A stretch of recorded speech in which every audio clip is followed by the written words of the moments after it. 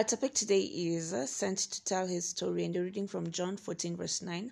Jesus saith unto him, Have I been so long time with you, and yet hast thou not known me, Philip?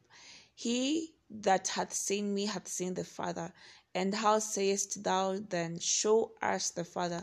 John 14 verse 9. This is the conversation that Jesus was having with Philip. So all over the world, people pray in the name of Jesus. They preach him on the streets and every week in churches.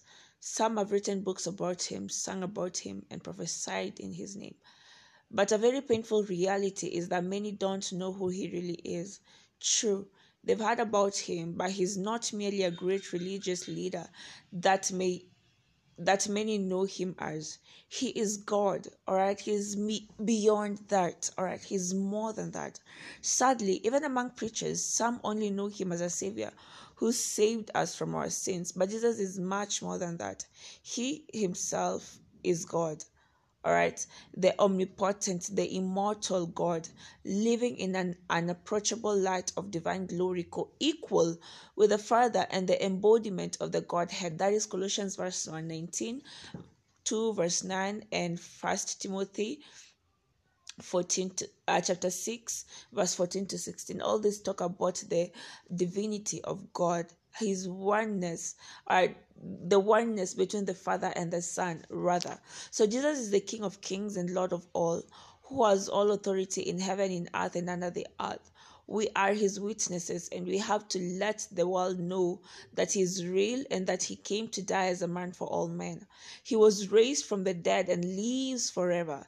Let's get busy telling the whole world about him, because that's why we've been given this message. That's why we've been entrusted with this message, to carry it all over. The work we are doing here on earth isn't an end in itself, all right? The preaching is not just an end to itself. There's more, there is beyond all this. One day we would have told the last person, we would have held the last conference or the last church service. We would have completed everything he asked us to do, and then we'll hear that trumpet sound.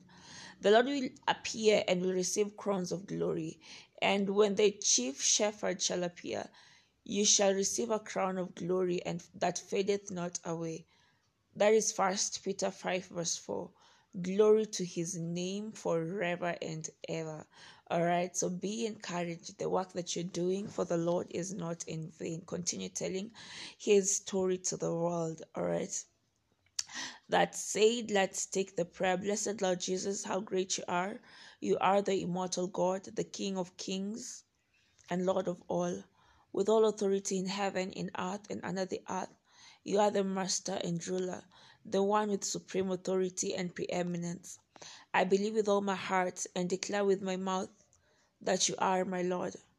You are God over all and the one who made all things. I love you, Lord. Further study, you'll read John 17 verse 3, 2 Corinthians 4, 5 to 6, and 2 Corinthians chapter 5 verse 18 to 20.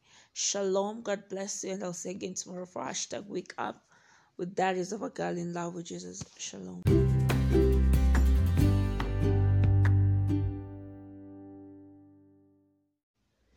All right, so repeat this after me. Oh Lord God, I believe with all my heart in Jesus Christ, Son of the living God. I believe he died for me, and God raised him from the dead. I believe he's alive today. I confess with my mouth that Jesus Christ is the Lord of my life from this day. Through him and in his name, I have eternal life. I am born again. Thank you, Lord, for saving my soul. I am now a child of God. Hallelujah, hallelujah, hallelujah. Congratulations, you are now a child of God. And if you've said this prayer, please reach out to me. You can email me at felistachrist@gmail.com. You can find me on Instagram at Diaries of a Girl in Love with Jesus. All right, on Twitter at felistachrist, Facebook felistachrist, TikTok felistachrist. Shalom, God bless you. I'll see you again tomorrow for #Wake Up with Diaries of a Girl in Love with Jesus. Shalom and congratulations.